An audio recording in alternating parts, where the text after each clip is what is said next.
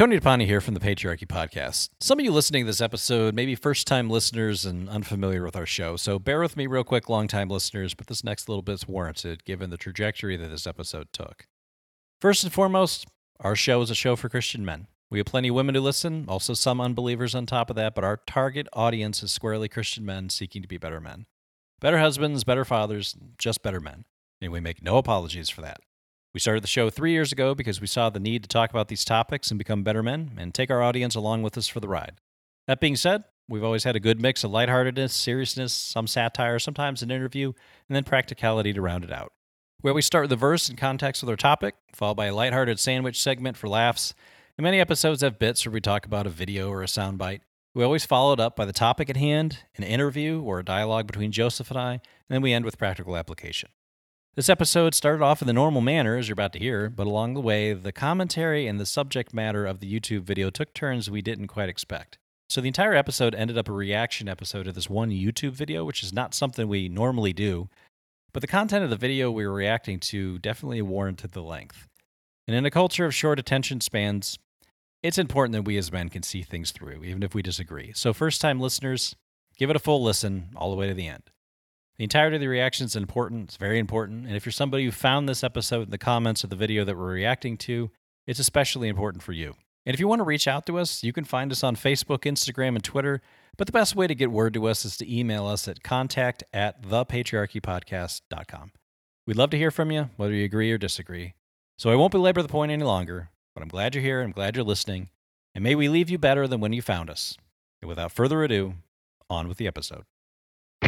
This is how we disable toxic masculinity. We need to kill all men. This pagan patriarchalism that is coming back out of the shadows. Feminists hate patriarchy. It's the woman that runs the show and the woman that runs the community and is the backbone of that area. I'm a nasty woman. A loud, vulgar, proud woman. Patriarchy. You are male privilege. Are you saying you have authority over me? Go get your superior. I personally can't see why egalitarianism would be a bad thing. The assumption that wives should make babies instead of money is part of the patriarchy.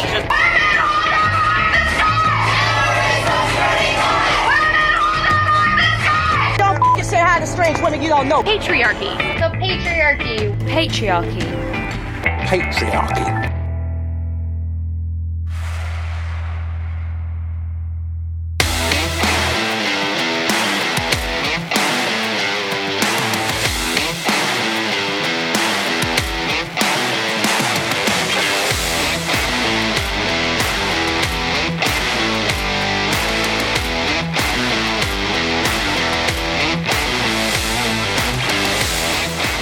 You shall not lie with a man as with a woman. It is an abomination. And that is Leviticus chapter 18, verse 22. You are on the Fight, Laugh, Feast Network, and you are listening to the Patriarchy. My name is Tony DePani, and I am joined by my co-host, Pastor Joseph Randall Spurgeon. Woman, get back in here and make me a sandwich. Joseph, what kind of sandwich are you eating this fine day? Be honest with you, I'm not eating a sandwich. Oh, that's a shocker. So what dad joke are you going to give me? It's not. This is a very serious circumstance. Oh, okay, it's serious. All right, serious. You heard it here. My wife won't make me any food anymore. Well, that's serious. This is not good.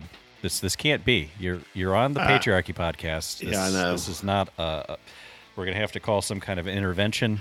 I haven't been able call to Eric Kahn and Michael Foster, and we're going to get you in a room.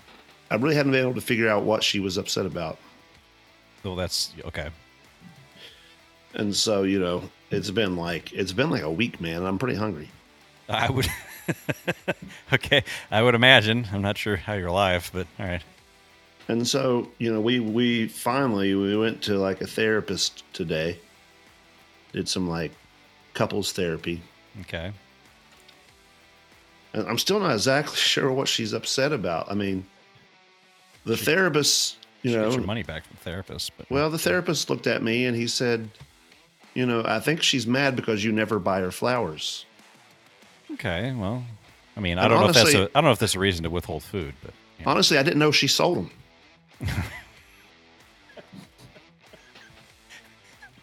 But you know what? Now I understand why she's not making you food. She's now starting to deal with what I deal with every week. I can't even imagine what it's like for her being married to that. She finally broke, man. She sold him. Yeah, she finally broke, man. She finally broke. You broke her.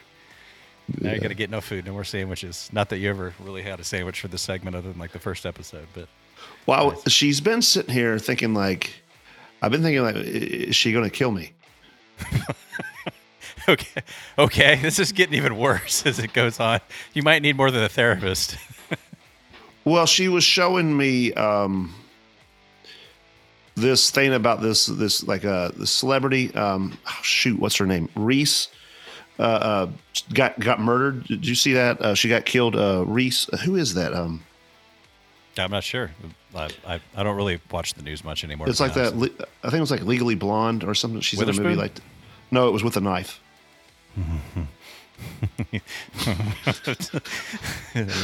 I'm gonna kill you now. That was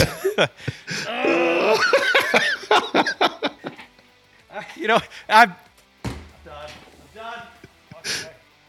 Find another co-host. We'll walk out, slam the door. You know what, fans? I hope you enjoy this. I know this is a popular segment. I hope you enjoy my misery. You walking into that willingly. Get hit right in the face with that baseball bat. Okay, well, yeah. I don't have a sandwich either. Well, not really.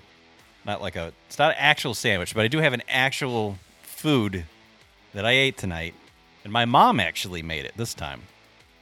So, those of you who are listening, this episode was recorded a week after our new baby boy was born, so we have people bringing us food. And my mom brought food. And I kid you not, Joseph, fans, I have not told him what this is ahead of time. Okay, I've not, and I'm not kidding. It's not a cheeseburger muffin. No. You're going to die laughing. She made, and to be fair, I don't even think she knows my wife makes cheeseburger muffins. She made cheeseburger pie. Cheeseburger pie. It's basically like a cheeseburger muffin in pie form. Okay, so it's still the crust of it is still kind of like a biscuit something bread whatever, and it's got all of the ingredients of like a cheeseburger in it. And I gotta tell you, it's pretty amazing. It was really good. I was looking at it, I didn't know what it was, and I bit into it, and I knew my mom had brought it over, and I said to my wife, "What is this?" She just started smiling, and she goes, "It's a cheeseburger pie." And I went, "Oh, I think my mom is trying to compete with you. I think my mom's. She's trying to win it over, and because you got your cheeseburger muffin, and now she's got cheeseburger pie. So, does she know about the cheeseburger pie? Who? Does my wife? I mean, no, about the cheeseburger muffin. Sorry, I actually don't think she does. I know my dad does. My dad, you're listening. I know you do.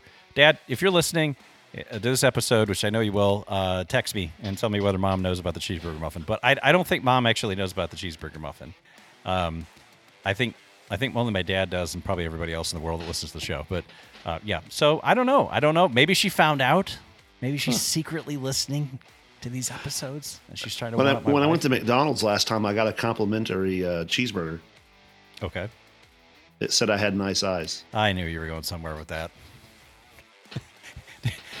Okay, I saw you typing. Were you looking that joke up as I was talking about this? No, I don't have to look my jokes up, man. They come naturally. No, they don't. They don't. He's got a whole book of these things. Oh my! So yeah, all right. So I had cheeseburger pie. So if anybody wants the recipe for the cheeseburger pie, because I know the cheeseburger muffin was a big thing that you put ice cream with it, or like whipped cream. What? No, it's still a dinner item. It's not a. Oh, it's not a dessert. No. It's not dessert. It's pretty. I mean, it's got some literal, but definitely meat to it. Like it's thick. Like it's pretty. Yeah, it's not something I would eat every night if you want to live, but it was quite good. But anyway, I was gonna say, it's got pickles in it. If you want no. Okay. No. If you want the recipe, those of you listening, or those of your wives listening, like the cheeseburger muffin, you can always shoot me an email or something, and I get you the recipe. But we should do a Patriarchy recipe book sometime. That'd be great. Anyway, all my recipes can just be the good stories that I have. The truthful stories that I tell. I was going to say they'd be the stories. I don't know that they would be truthful or good, but so yeah. First-time listeners, this is an ongoing thing between Joseph and I, that he never has a real sandwich. He just has really bad jokes, and I walk into them like a brick wall, and everybody laughs at my expense, and then we move on.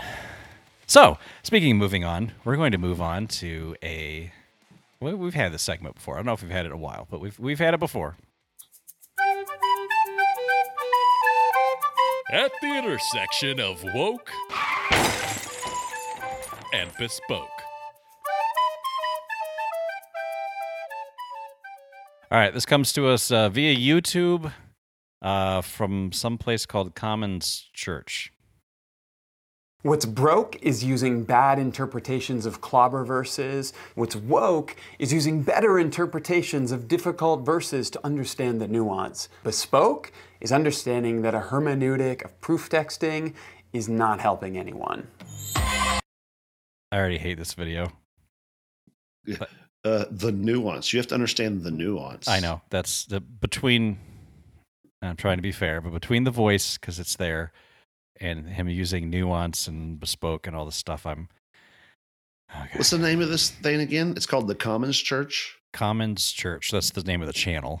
Like the Commons Church? Or no, just Commons Church. Yeah. I don't know. I'm assuming it's based on someplace somewhere. Anyway, we're going to keep going because Do we have to? Because I know.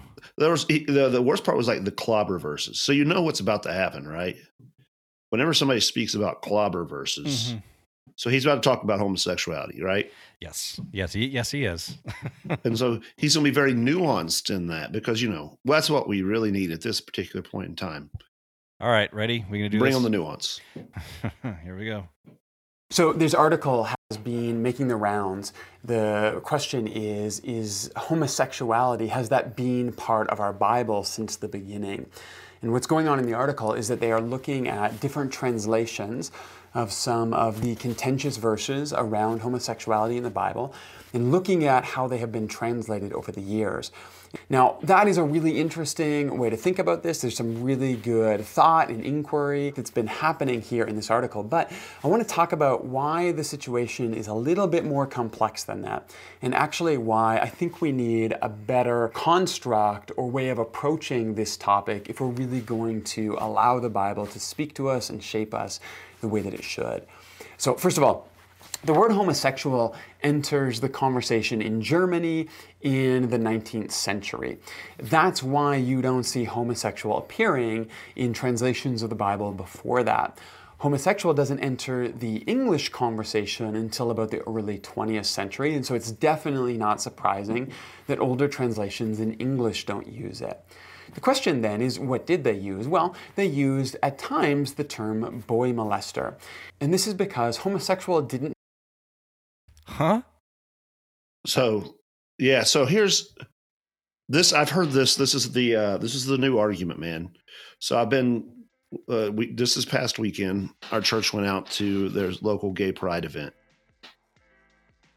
And I think every year there's probably some new conspiracy theory, some new theory by gay revisionists to try to sodomize the Bible, like to take out its prohibition against male-on-male sex and also homosexual desires.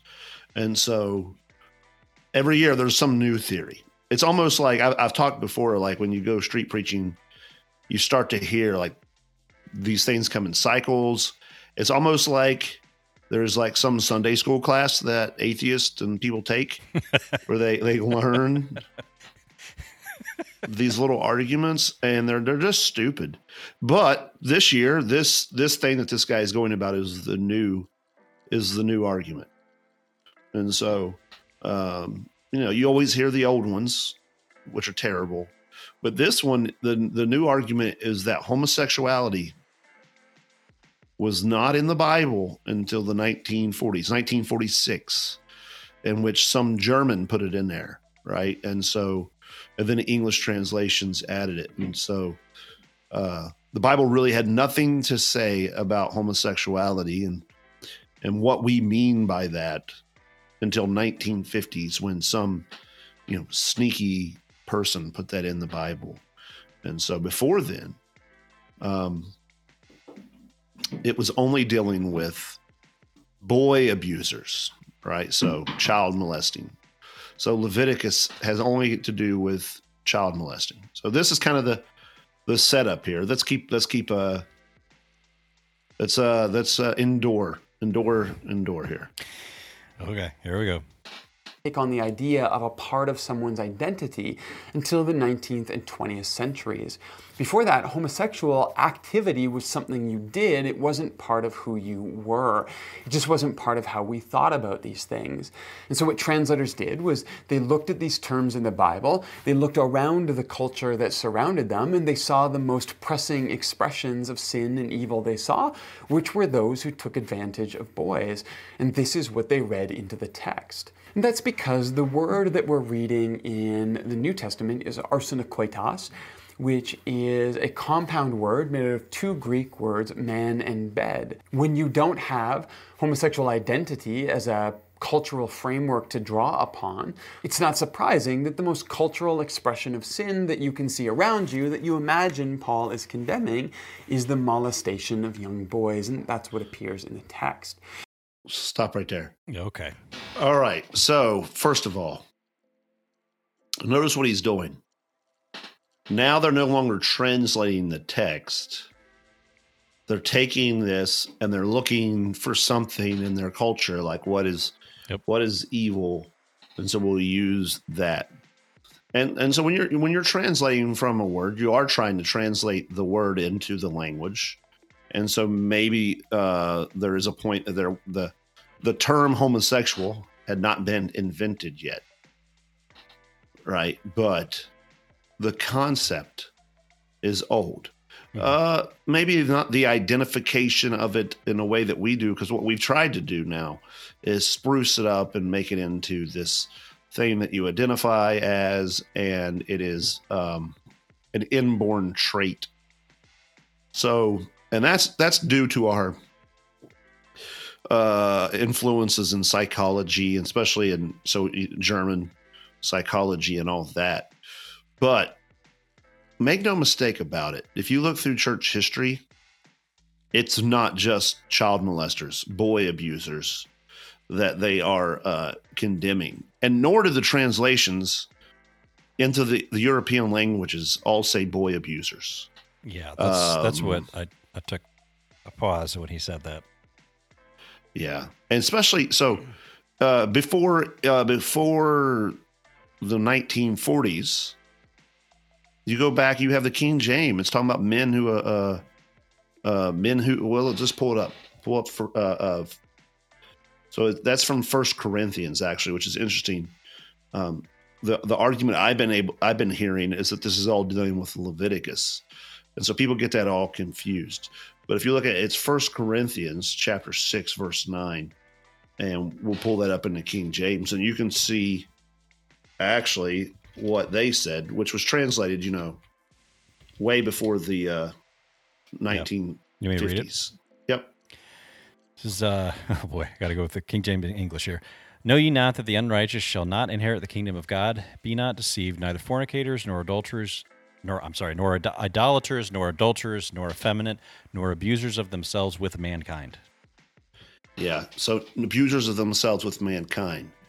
All right, so nothing to do with boys here. Right. And you got to know that phrase, abusers of yourself with mankind, has a history as well. You could actually, another good one to look at, Tony, is the Genevan Bible. So it goes back a little bit before that. So you can pull up the 1599 Genevan Bible. That's what I'm pulling up now. And what do they say? Okay. All right. We got it. Yep. Know ye not that the unrighteous shall not inherit the kingdom of God? Be not deceived, neither fornicators, nor idolaters, nor adulterers, nor wantons, nor buggerers. Yeah. Buggerers. There you go. And you can go back to older translations and find more and more here. And then if you flip over to Romans chapter 1 and you do the whole process again there, with these older English Bibles. You can do them with also German Bibles. You can do it with Luther's Bible. Luther's Bible is interesting in that it does, in Leviticus, use the word for a young man, which when you get into Leviticus, we can talk about that a little bit more. But so the idea that they were only looking at, well, here's child molesters, and that's how we'll translate it, isn't true. And another way I can tell you that it's not true is that you can read quotes from all throughout church history in which homosexual behavior, homosex, sodomy, in fact, it was many times translated in the word sodomy or some equivalent of that, is condemned. One book in particular by a guy in the 1000s, so the 11th century, a guy named Peter Damian, wrote a book which is often called the Book of Gomorrah, and it was basically a lengthy letter to then the Pope, who at the time was a reformer Pope, and so the papacy had gone through a lot of corruption.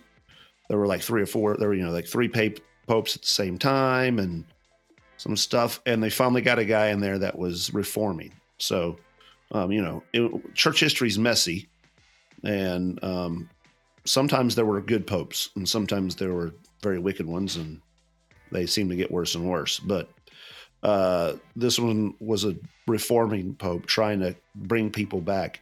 But anyways, Peter Damon writes this book in which he's looking and seeing abuses among the priesthood and the monks with sodomy.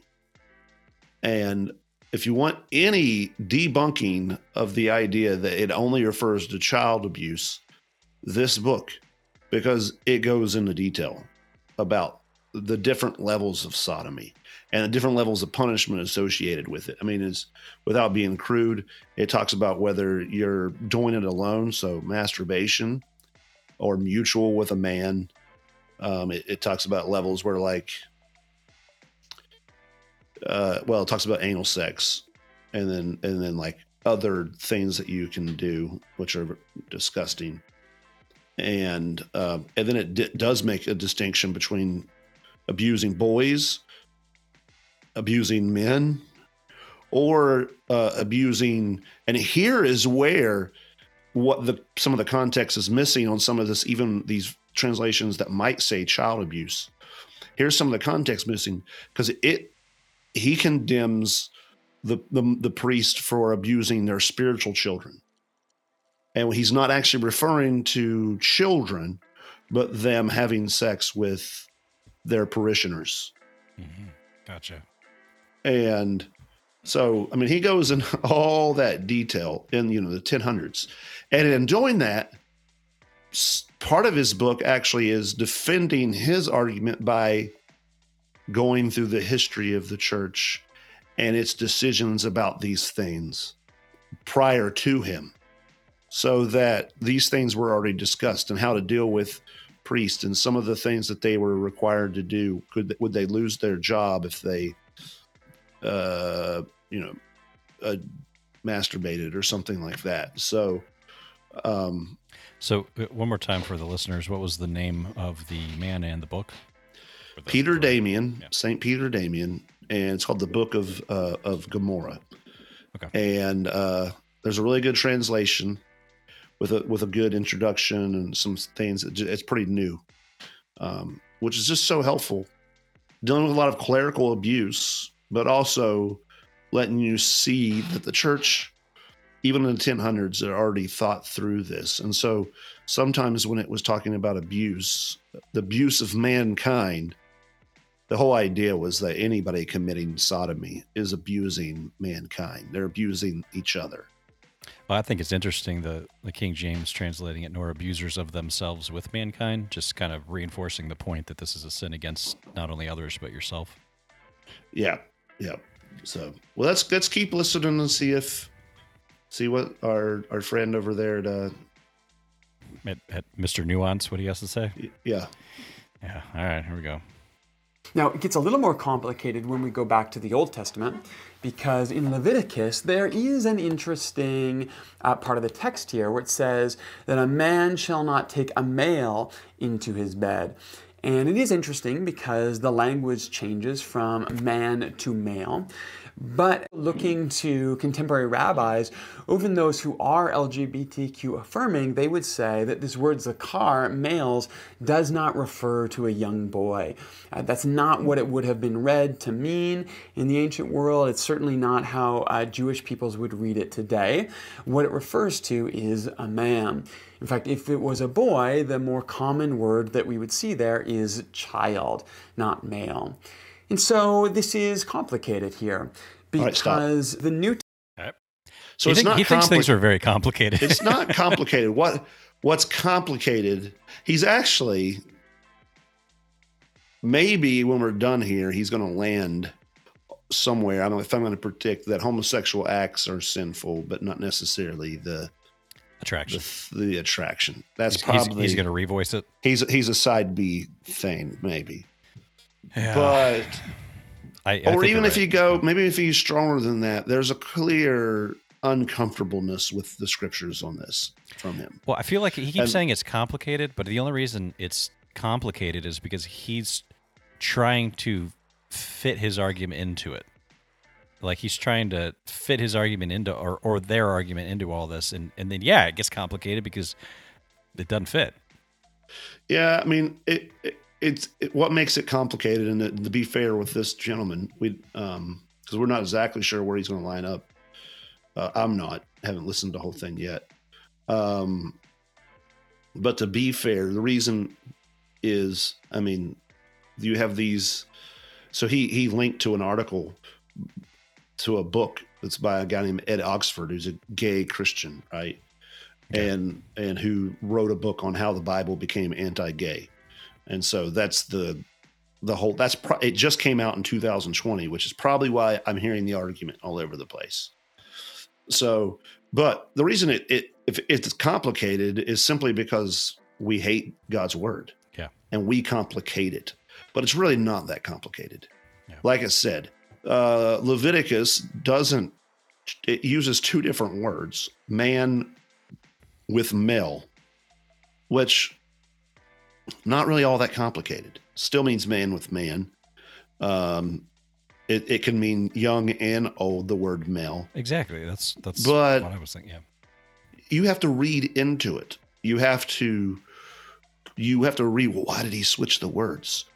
Other than maybe it was a choice. And, when you're writing, oftentimes we use different words to vary up in the writing to make our writing more interesting or in order to really condemn both, right? It does condemn pederasty and homosexuality.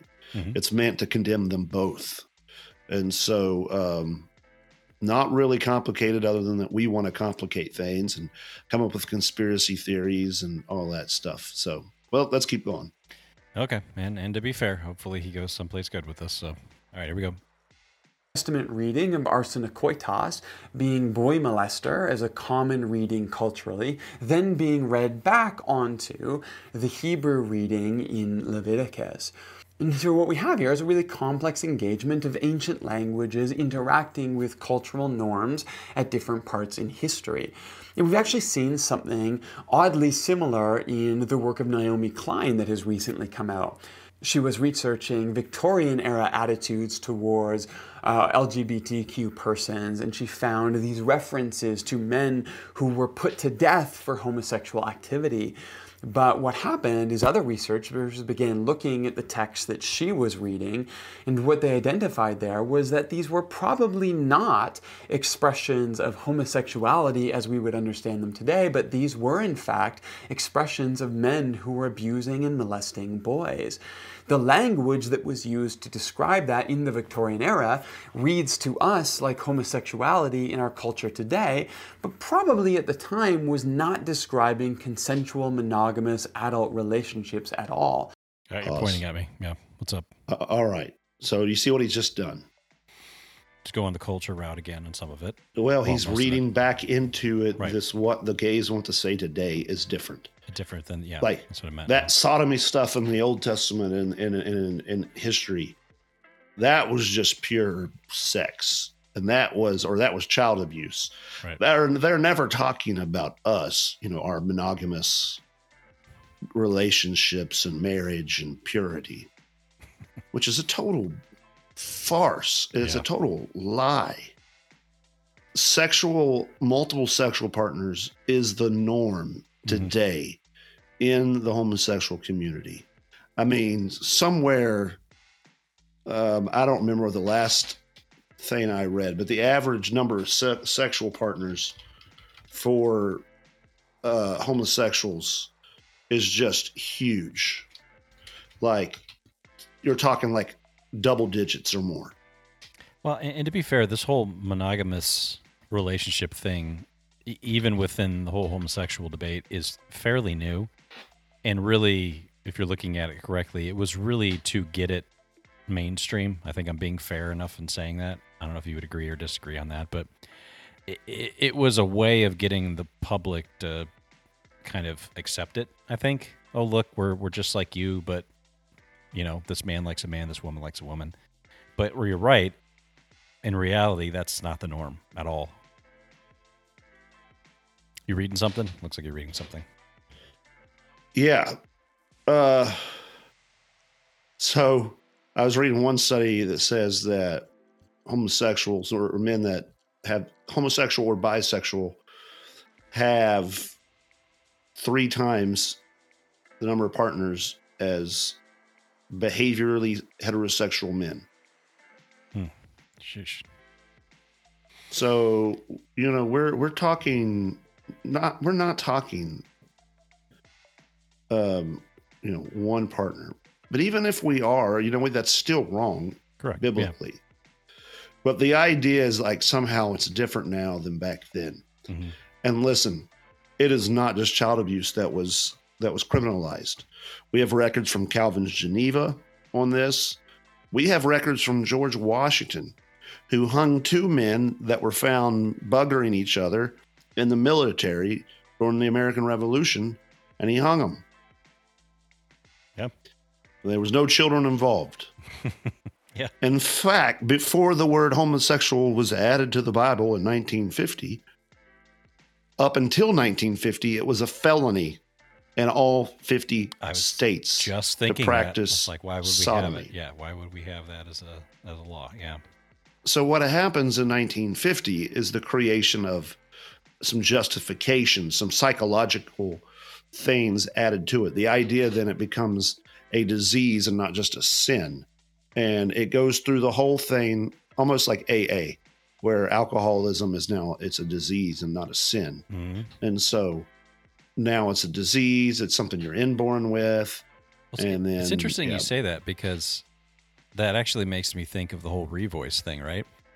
So even with the whole like attraction thing, well, it's like with Alcoholics Anonymous. Even when you go to AA, right? What's the first thing you have to say? My name is, and I'm an alcoholic. You're never not an alcoholic. And it's like even with the people that are trying to normalize this, they're trying to basically say, well, you're never not gay. Like, it's just, you're always just going to be gay. Yeah. All right. We want to finish this out, or? Yeah. We're might as well give it its due. About halfway through. Give it its due. All right. We're right halfway through. Here we go. In fact, what it also seems to be is that these men who did molest boys were not in fact put to death, but they were given the sentence of death and then were confined to prison. Again, when we read it through our lens, we read it through the cultural understanding today that we have now, understanding homosexuality as part of someone's identity. But when we understand the Victorian era and how they understood these things, that's probably not what was even entering their mind. Again, also not what was entering the translators' minds in that 1600 to 1900 era of biblical translation. And so this article is really fascinating. It's really neat to see the ways that biblical translation has evolved over time and the ways that cultural readings shape how the Bible gets translated. I wouldn't call it neat. That's not the word that would that I would use. Yeah, this is post postmodernism. Yeah. It's applied here. And again, there's this attempt now to say this is an inborn trait and it's not the same thing. So the Bible certainly can't be speaking to it.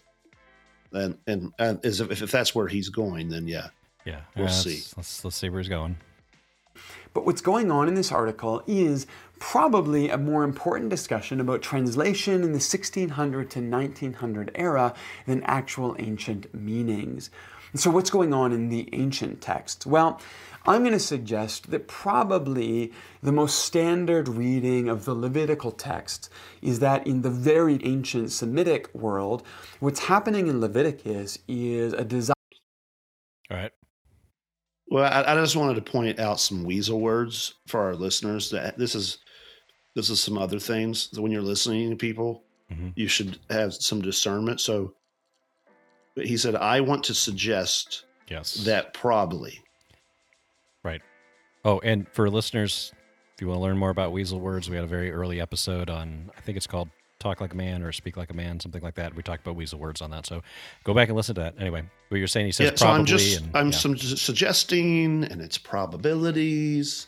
I mean, who could know, right? I mean, who could really know what is truth? What God's trying to tell us. So let me give you a suggestion. I think it's, and he's almost, and I could be wrong, but we can see where he's going with it. But I feel like he's almost going he's trying to straddle the fence. So the people that are like, well, it's just this terrible patriarchal, misogynistic culture that wrote all this. And he's almost like, well, they probably were just, doing the best they could because there's just this problem that happened. And this is the best way they could address it in the culture that they had, like kind of deal. I feel like he's trying to put a good spin on all of it when it doesn't need a spin. Yep. All right. Let's see where he goes. To preserve the male role, the active male role in sex, and that a man was not to take on the passive role of a woman. This is the primary thing that a lot of Leviticus is concerned about. Very clear lines, very clear roles, and not crossing boundaries. When we go to Paul... Like boundaries that don't have sex with a man, like that boundary? Yeah.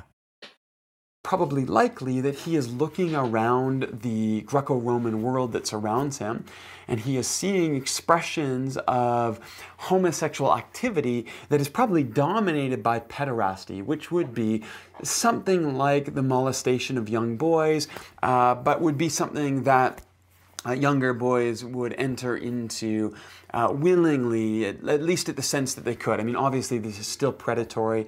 This is not like two consensual adults engaging in a relationship, but... All right, so again with all that probably, and he's looking around, and then...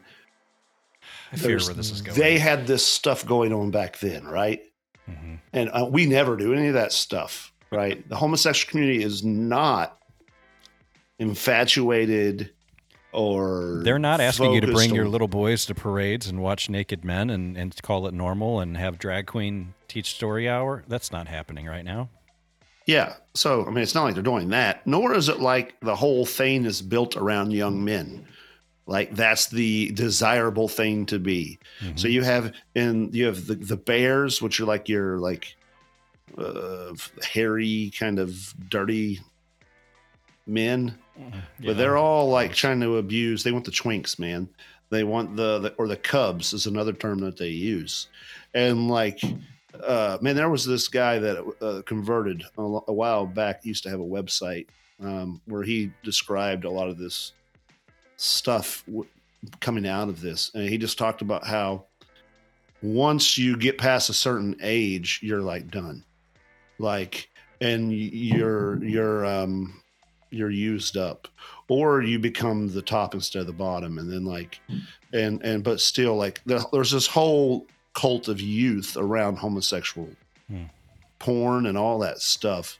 Yeah. And so the idea that this has nothing to do with come on, remember Milo? Yeah. Remember him talking about that? Yeah, there's some pretty disturbing things that he had talked about. And so back when the gay pride events started, there used to be a group that would associate with them a lot, and they got a lot of heat from it, so they pushed them back. It was called NAMBLA, North American Man-Boy Love Association. And what you need to know is that many of the initial gay pride, gay rights people were and are constantly calling for the lowering of the age of what do you want to call it? The age of consent. There we go. Yeah, well, that's not surprising. I mean, we're basically seeing that come back around again now, because I'm seeing articles, all these different things being published about all of these gay pride events, trying to say they're family friendly now. That's like a huge thing, especially this year. It's this big, like, it's family friendly, invite your kids. And then it also, if you read the articles, it's absolutely disgusting, and it's super disturbing because it talks about basically preparing your little child to see grown men naked and then to also possibly participate. And there was one place that had I think it was a bar or something like that. Essentially, it was basically a gay strip club is basically what it was. And they had a whole family-friendly night. And they brought kids, little kids, and they got these kids up on stage. And the first thing they did on stage, I think they had like an open mic thing or whatever to kind of basically get them used to being on stage. And then the next thing they did was ask them if they wanted to do a catwalk, like the drag queens, like on stage. And then the next thing was going on is they were basically like essentially doing strip dances without actually stripping on, like gyrating and everything on stage. It's absolutely disgusting. And so to say that that's not what they're after is just an absolute lie. Yeah, one of those articles was like, should I bring my kid to a gay pride? And what if they're kink and stuff like that going on there? And it was like, yes, you should. And no, we shouldn't make these family friendly. Yeah. Like, your child just needs to get used to seeing penises and stuff. Yeah, I know. And that's funny because, you see, like what I was saying, half of it, the family friendly thing, and the other half of it is just like, they'll just lie. It's already family friendly. Your kid just needs to get used to it. And it's disgusting. So, all right, keep going. All right, here we go. It was just part of the culture at the time. So he's condemning that, but he's probably combining that with this Levitical Jewish understanding that he's deeply shaped by, that any act of male sexuality should be the active role only, not the passive role. And you see what he did there? He's deeply shaped by it. Like it's like his entire upbringing as a Jew in ancient Israel under God's law, it's like it's a separate thing from God's law. Like it's just, this is just an opinion. This is just cultural thing. Well, he is emphasizing to the extent of de-emphasizing something. So he's emphasizing Paul's humanity, right? Paul's human. And so God chose humans to write scripture. It does bring their human influences and stuff. But he's emphasizing so much of that, and what he's not emphasized is that scripture is God-breathed. God-breathed, yeah. Exactly. And so this is all talked as if God has nothing to do with all this. This is just human constructs and stuff. Yeah. All right, there you go. Combining that together by essentially creating this word arsenokoitos. So what do we do with that then? If the ancient view of Leviticus is preserving a particular sex act for men, and Paul is really condemning any expressions of homosexual activity that he kind of imagines in his world. There it is again. How did he know what Paul imagines in his world? Because we can read anything we want into the Bible now. This is all imaginary. Yeah. Okay, keep going.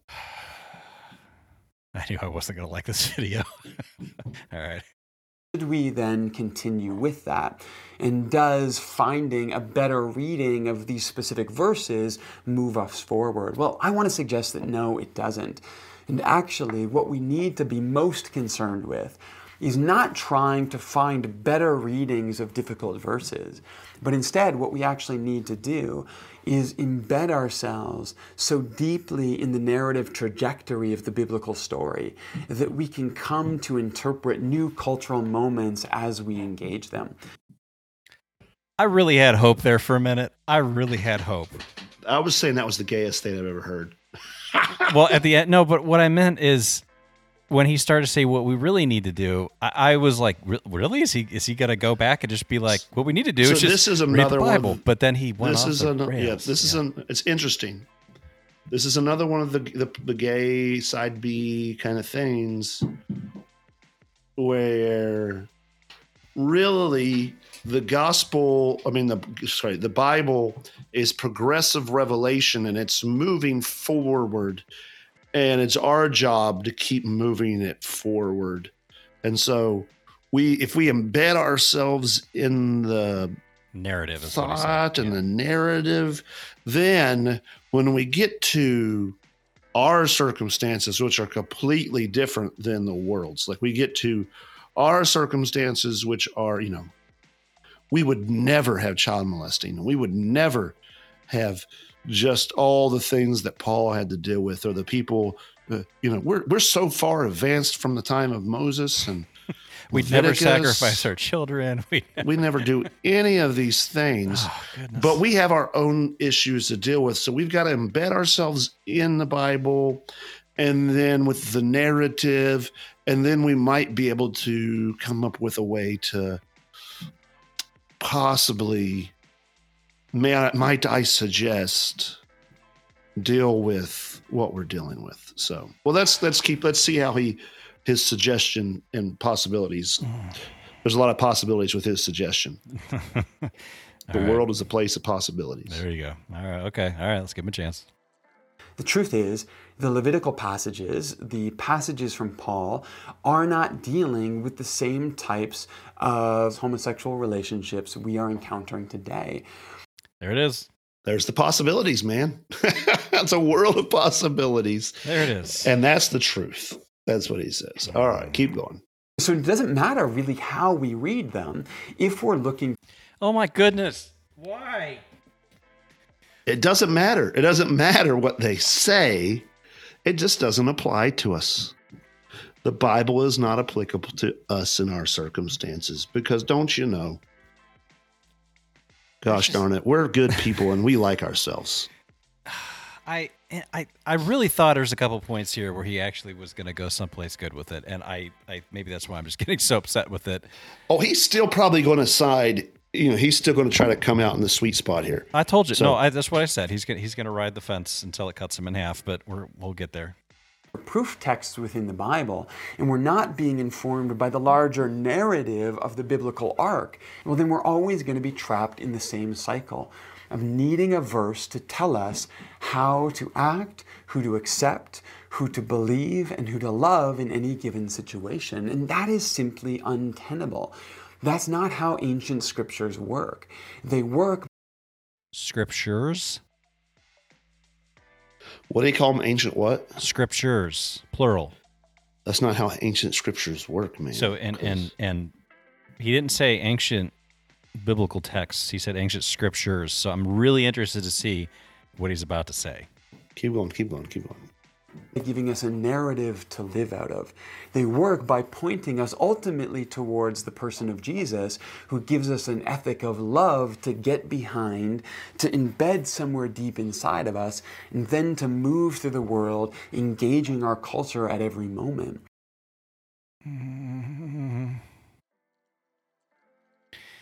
Is that it? No, it's not. keep going. I just was sighing very loudly. I can only digest so much of that at a time. Okay. It's so hard to listen to somebody mutilate the message of the Bible. I mean, just. So this man, at this point, he's a false teacher. Absolutely. He's the kind of people that Jude warns about. Leading people away into their sins. Tickling your ears. Tickling your ears, giving you what you want to hear. My goodness. That's just... While technically trying not to. Probably. He can technically say he's speaking the truth about what the Bible condemns. It condemns something. Probably. But, that's really not what we're dealing with today. And so, yeah, Oh man! All right, we got. All right, like, keep about going. a minute How or much is so left? We got of like this a garbage? minute and a half left of this. All right, shoot me now. Here we go. Yeah, right. All right, here we go. The Bible is written in a particular culture, in a context. That's okay.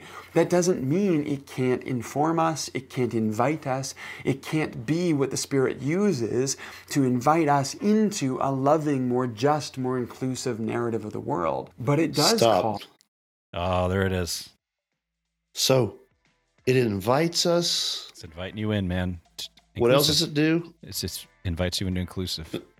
There was an invitation.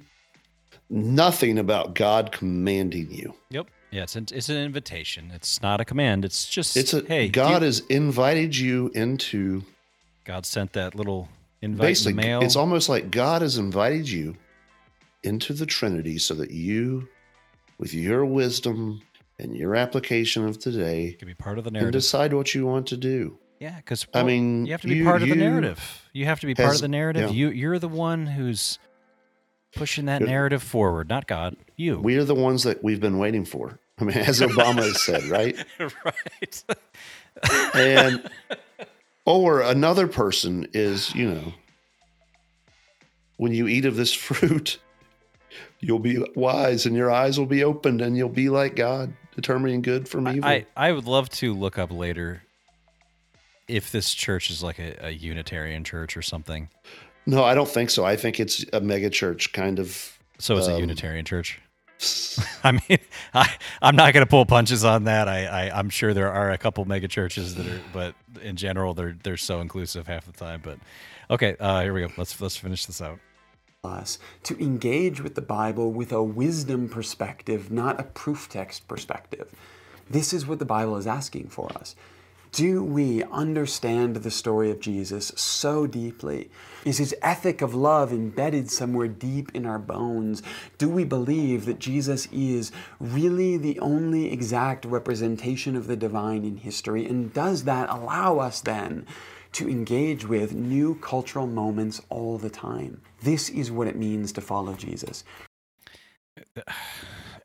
If you love me, you will keep my suggestions, opinions, probably my possibilities. If you love me, you will probably keep my suggestions, my possibility. You will embed my suggestions into your bones and probably be part of the narrative to be inclusive to all history, because I don't know where I'm going with that, and I don't think he does either. Love is love. Love is love, whatever. Gay is gay. Oh, this is gay. This whole thing is gay. All right, we got here. Let's finally finish this out. Be done with it. It's not to worship the Bible. It's not to go back and need a proof text for every new situation. It's to have Jesus living in you and through you, including welcoming, listening, embracing those around you in new ways, and allowing the ethic of love to guide you every step of the way. Using the Bible as a weapon is bad. That whole double-edged sword thing. This is disgusting. It's satanic, man. Because can you not hear the siren song there? Even his voice is like luring you in to your love. And this is the junk that people can get led astray by. People that might have some desire for the Bible and they're just not having any discernment, haven't been taught. Because it sounds legit. Like, oh, he didn't say the Bible said committing homosexual acts were wrong. It sounds like, but he's just telling us to be loving and inclusive, and you can't use the Bible as a weapon. And so what he's done two things. He's said what is good or what is evil is good to be approved, and what is good is evil.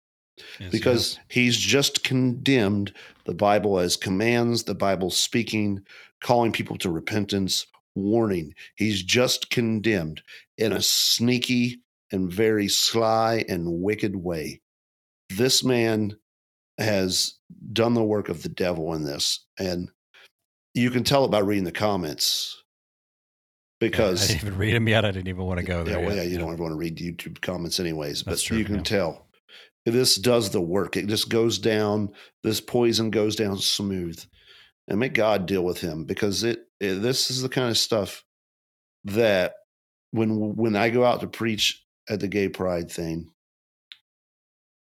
there are people enslaved into that sin who are destroying their body, right? Their body is either going to get AIDS, HIV, herpes, gonorrhea, chlamydia, a ton of other STDs. They'll get incontinence when they practice homosex. They'll have all kinds of problems with their bodies, and their minds are being destroyed with all kinds of, anxiety, often abuse. These so-called monogamous relationships have abuse. Like lesbian relationships are just through the roof with abuse, with spousal, or if they're called spouses, you know what I mean? What do you want to call it? Partnership abuse. Yeah. Domestic abuse is what I'm looking for. And they're just rampant with this. But even more important than that is their souls. The souls of these little children who get brought to these places are being corrupted. The souls of people, these a lot of times teenagers, man, who are being caught in this, and they on YouTube, and they're searching, and they find this guy, and their soul is being turned over to hell because this guy thinks that he can twist scripture and manipulate it for his own gain so that he doesn't have to look like the bad guy. And so he can play both sides of the fence and lead people to hell. Yep. All right. He's got 20 seconds left of his future dribble. So let's at least see it to the end.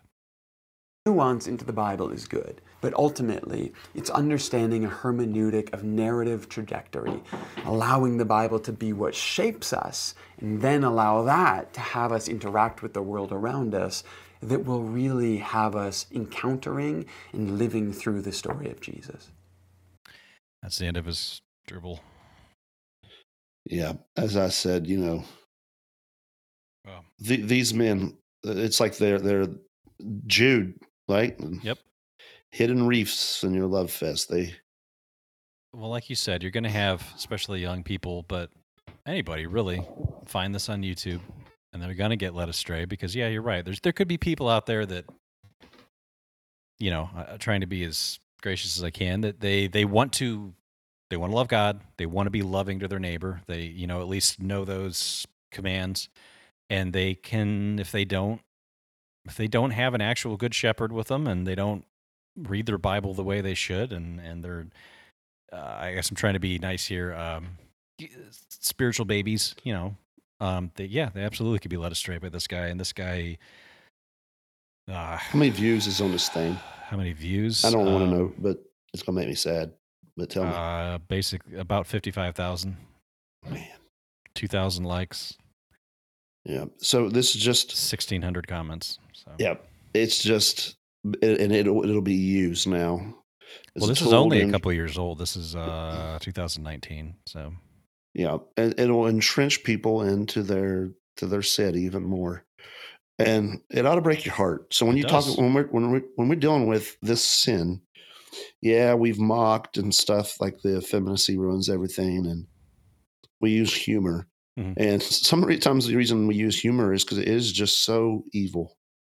Yeah, it can be hard because it's like with the abortion fight too. There's times when it's so dark that it can kind of get to you. But yeah, and sometimes the evil takes itself so seriously that you have to mock it. Yeah, to mock it. But on this case, man, I'm just angry at this man because this is the stuff that leads people astray, man. I had a friend who I deeply loved, and I wish I could go back in history and have been more of a gospel witness and truth about homosexuality instead of, I didn't quite do what this guy did, but I was still kind of like, I just wasn't firm that you need to repent. This is going to lead you to hell. And I just think this is the stuff that leads people and keeps them in their sins, and it gives them the veneer that God approves. And there's going to come a day when they'll stand before God, and they will give an account, the people that listen to this garbage, and they'll be tossed into hell. But how much more this man if he doesn't repent? Man. Yeah. And all the false teachers and churches that affirm this crap, they're leading others to hell. And they're doing it with a smile. That's what is probably the most rage-inducing thing is the way this... I was annoyed up until a point, and then, you get about 3/4 of the way in, I think is when you and I both started getting really angry at this, because there's just this point where he's so slimy and slick with it, and he's smiling the whole way through. And you just got to think of all these people. How many of these people in the comments? How many of these people that viewed this video? How many people that like this video? Especially people that like the video. 2,000 people since 2019. And the people in his church are spreading this garbage. Yeah. This is what's being spread. And what's going to happen, it will happen like just recently, this past Saturday. Some woman came up to us. We were done, and she came up and standing to us and was like, "Are you going to be here next year?" And I said, "If they do it." Yeah. She said, "I'll be here too. And I'll have my speaker and my microphone, and I'll be speaking out against what you guys are saying." And then she went on some tirade about Leviticus and the same kind of new argument, which this guy actually defeats her argument a little bit. But then she claimed to be a Christian. And she was kind. She was loud and brash at times, but she wasn't cussing and stuff. And you can just see that she probably had grown up going to some Baptist church. And then her son was there, and he was gay. And she was defending him. And I was talking to him, and just the look on his face was like, he knew. And yet here she is defending the whole thing, which gives him more, makes it harder on him. And she had no clue what she's talking about, but she got that somewhere, probably in some church where, Jesus loves everybody. The church that Jesus loves you so much. from our matriarchy bit, yeah. It breaks your heart. It makes you mad. But if you love people, which we ought to, and we ought to love people that are caught in their sins, we ought to have some compassion and pity on them. There's a wrong kind of pity which removes sin without them actually going to Christ, which we can't do. But there's good pity, which should really just tick you off about this thing. So, well, I'll tell you what. So we actually been going for an hour on this. We do have an article we wanted to talk about, but what do you think about making this a two-parter? Sure. Let's come back and maybe we can deal with another, since it's Pride Month, it'd be good to deal with another argument that usually arises as well. Yeah, but I guess to be fair, we didn't actually plan on going this long on this video, but neither of us had actually listened to until the end, and I think it was good to do this. But we do have something we want to talk about else. Yeah. So there's other stuff that we can get into, but I think if I was going to summarize what we've got here is like, I can speak for myself, and I think for you looking at your face, just how angry it makes us and how sad.